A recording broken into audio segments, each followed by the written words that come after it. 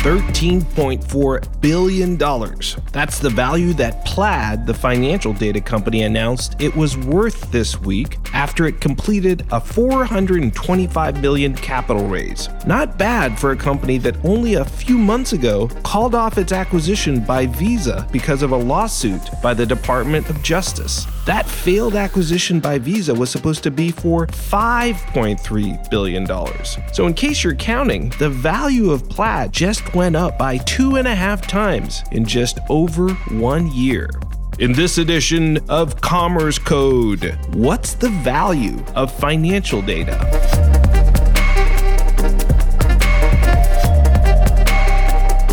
I'm Silvio Tavares here in San Francisco on April 9th. This is Commerce Code, brought to you by DCA, the Digital Commerce Alliance. It's great to be with you.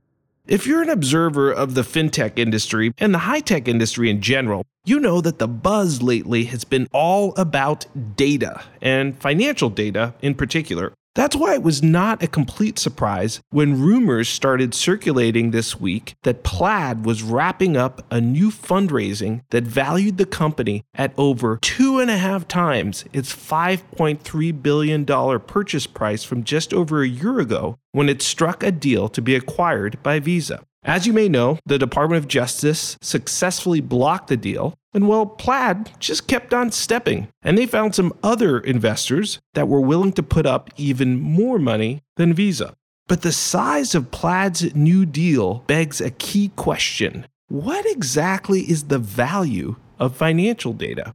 On this show today, we speak with Dev Subrata, the CEO and founder of Fidel, a UK-based company that is also in the business of accessing payment network financial data and providing it to mobile apps and loyalty programs. They too have raised millions in capital at eye-popping valuations. We discuss the consumer's role in financial data, the evolving regulatory landscape, and why data is the hottest commodity in tech right now. Good morning, Dev. How are you? I'm very well, Silvio. How are you?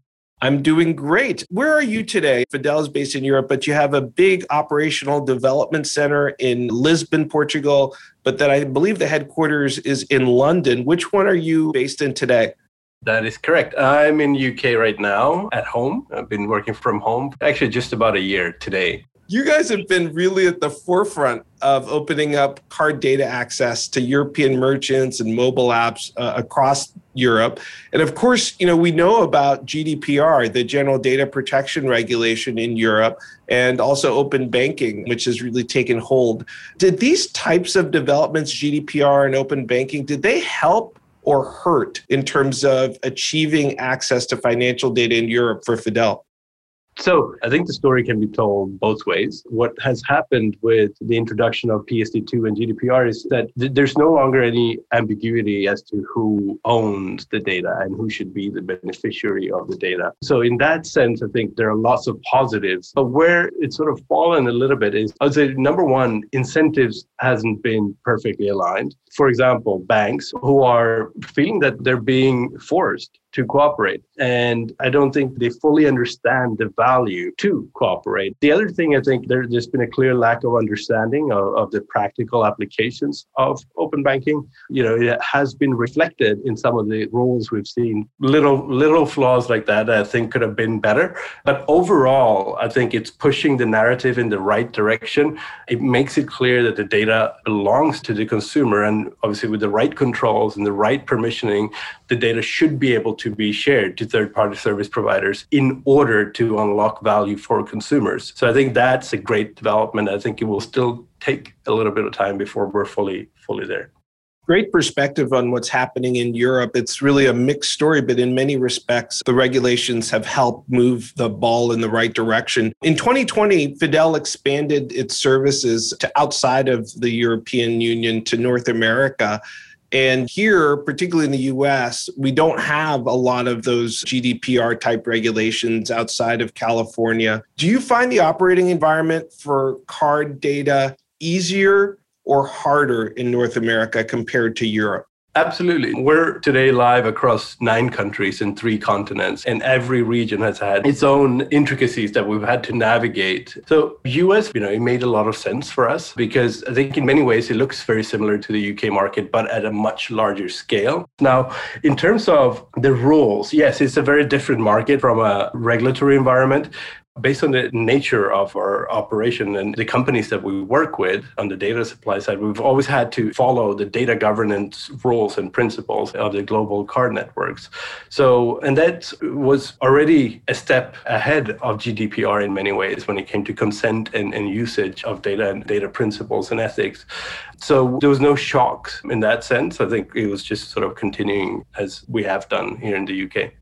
Now, recently, it's not just banks that have gotten into the act of sharing data, but recently Google announced that they were partnering with Fidel to actually launch card-linked offers driven by transaction data on Google Pay. And this was really a huge deal for Fidel as well as for Google and the whole industry. What does Google using card-linked offers mean for the industry? I think it's huge. It sort of creates a validation for this methodology. Our partnership started with the relaunch of Google Pay. The sense that we got when we started talking to them was that, it was really about the experiences that payments unlock for consumers. And as a consumer, it's kind of my relationship with my money, the merchants that I transact with, and my relationship with the other people that I interact with. And those experiences should, according to Google, should live within the Google Pay application. Now, the key here was that they want all of those experiences to be within Google Pay, irrespective of how you pay. The principle was that as a consumer, you should get the same experience no matter how you pay. And that's where Fidel came in to help Google connect those dots with the consumer's consent and permission, of course. And going back to your original question, especially in light of where the industry is headed, where, cookie attribution is becoming more and more challenging and more difficult, card attribution provides a very neat alternative for attributing offers. Now, as you look to the future, what do you think is going to be the biggest new development coming to financial and card data? What's the biggest new thing you see on the horizon?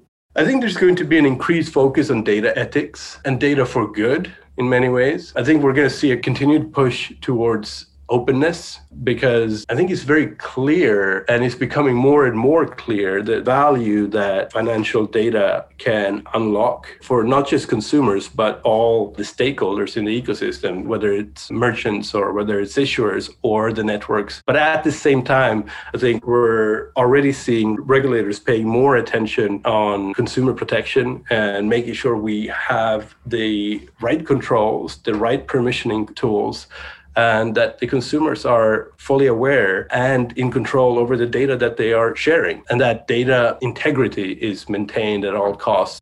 Really interesting. Data for good. I love that concept, and very much what we're seeing as we talk to companies around the world. Now, Fidel is a really unique company name. What does it mean, and why did you pick this name for the company?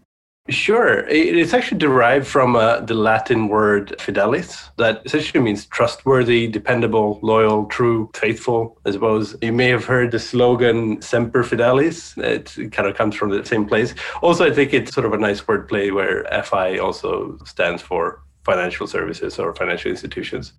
Great name. And Semper Fidelis is, in fact, the motto for the U.S. Marine Corps. They're very built up, strong guys like you and your team. But Dev, I really want to thank you for being on the podcast today. Really appreciate all your insights. Thank you very much, Silvio. It's been great to be on the show. That's Dev Subrata, the CEO and founder of Fidel, talking to us from London, United Kingdom. Coming right up, some closing thoughts on financial data.